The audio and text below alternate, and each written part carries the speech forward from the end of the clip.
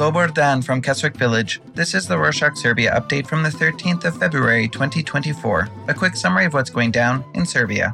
On Thursday the 8th, the European Parliament adopted a resolution on Serbia calling for an investigation into December 2023 elections. In the resolution, the members of the European Parliament said that they support a deployment of an ad hoc fact-finding mission to Serbia, which will help in the investigation. This was prompted by alleged electoral fraud during the parliamentary elections, which included voter buying, ballot box stuffing, and busing of foreign citizens to vote. The European Parliament then urged the European Commission to consider suspending EU's funding of Serbia if the investigation proves that the Serbian authorities were directly involved in the voter fraud, as it would be a severe breach of the rule of law. The suspension of EU's funding would be a problem for Serbia, as it provides financial support in the fields of environmental protection, infrastructure, education, culture, and more. Ahead of the European Parliament's resolution, the government assembled a new parliament on Tuesday the 6th. At a constitutive session, the government approved the mandates of all 250 MPs. The newly chosen MPs of the ruling Serbian Progressive Party, or SNS,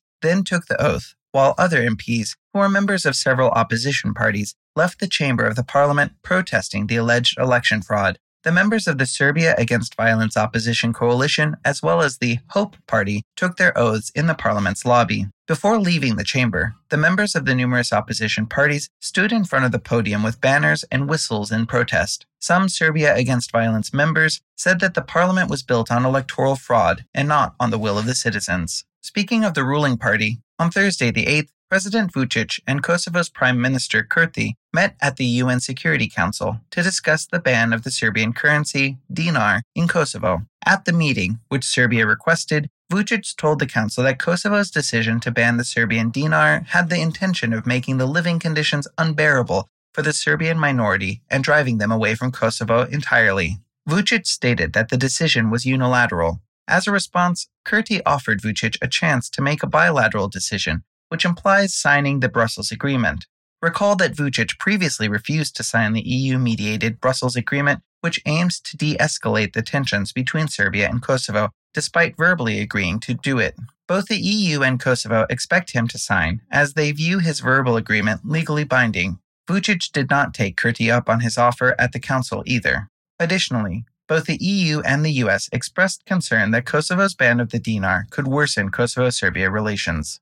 On that note about Kosovo, the Organization for Security and Cooperation in Europe's Mission for Kosovo published a report on Friday the 9th on the justice system. In their report, they concluded that the justice system in Kosovo's Mitrovica region saw a big setback with the mass resignation of Kosovo-Serbian judges, prosecutors, and administrative staff in 2022. They said that there was a noticeable decline in court proceedings at the Mitrovica Basic Court and the Basic Prosecution Office, as well as a drop in the numbers of caseload clearance rates by nearly 20%. They reported that in the period between January 2022 to June 2023, 20 judges, 10 prosecutors, and 132 administrative staff resigned. The report advised Kosovo Judicial Council and Prosecutorial Council to urgently address the understaffing issue, adding that they need to focus on promoting a multi-ethnic justice system. Speaking of the multi-ethnic environment, the National Council of Albanians called out the Serbian Ministry for Human and Minority Rights and Social Dialogue for decreasing the council's 2024 budget, denouncing their decision as discriminatory.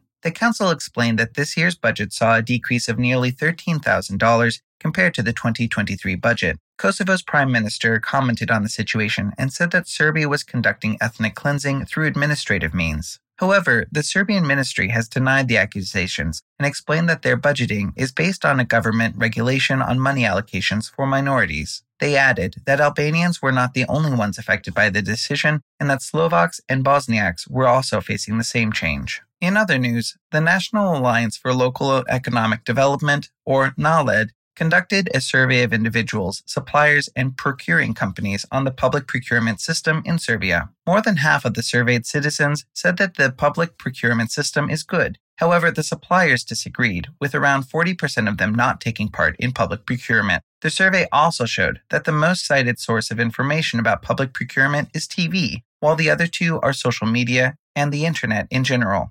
Violeta Jovanovic, the director of NALED, explained that the way for the system to improve and be more trustworthy to its users is to implement a law that would provide training on how the system functions. Now for some news in education. The government shared its plans to invest around $80 million on master's degree programs focused on the application of artificial intelligence in the fields of biomedicine, bioinformatics, biotechnology, and biodiversity. These disciplines are the key areas of the Bio4 multidisciplinary project, which envisions a campus that will house scientific institutions and facilities. With the investment in the master's degree programs, the government explained that they are looking to encourage the growth of the startup system, which is composed of organizations and entrepreneurs that develop startups. The government also said that they plan to allocate around $9 million in order to introduce entrepreneurship and related skills into existing educational curricula. While on the topic of science, in an opening address as a part of the 78th UN General Assembly, Jelena Begovic, the Minister of Science, Technological Development and Innovation, spoke about the leading role of women in science. In a panel discussion with the name Women in Science Rising, Leadership in Business and Economics, Begovic focused on women in science, technology, engineering, and math, or STEM. She noted that almost 50% of women in Serbia decide to study in those fields, adding that she aims to raise this number by inspiring girls to consider STEM from an early age. In some news on culture in Serbia, ahead of their concert, the musicians of the Belgrade Philharmonic Orchestra read out a statement on Friday the 9th to their audience in which they brought up organizational and material problems they are facing. While they did not specify the numbers, they did say that the state keeps decreasing their budget and added that their salaries are the lowest of any orchestra musicians in the region. They noted that the Belgrade Philharmonic is without a director, without advertising, and mentioned that the concert hall in which they work is old and in need of renovation. They requested that the government tackles these issues in order for the Philharmonic to continue working. On a more positive note, the European Bank for Reconstruction and Development published a report on Tuesday the 6th about the life satisfaction of the Serbian citizens. The results showed that the life satisfaction rate has doubled since the last decade. Around 40% of the respondents think that children that were born in this decade will have a better life than older generations. 30% of the respondents think that the corruption levels in Serbia have decreased over recent years, and more than 30% of the respondents are satisfied with their financial situation. Despite the increase in overall life satisfaction in Serbia, the optimism figure is still below the transition region average of 50%. That's it for this week. Thanks for joining us. Last week we asked you to fill in a survey to get to know you, and we got quite a few replies. Thank you so much. We are very excited. Tons of great ideas. We'll be sharing the link to the survey one more time this week in the show notes in case you didn't see it. All respondents will be entered into a lottery to win a cruise in the Mediterranean. Just kidding, it's in the South Pacific, but we would love to hear from you. Don't be shy. Do dalej nieg, z Bogom.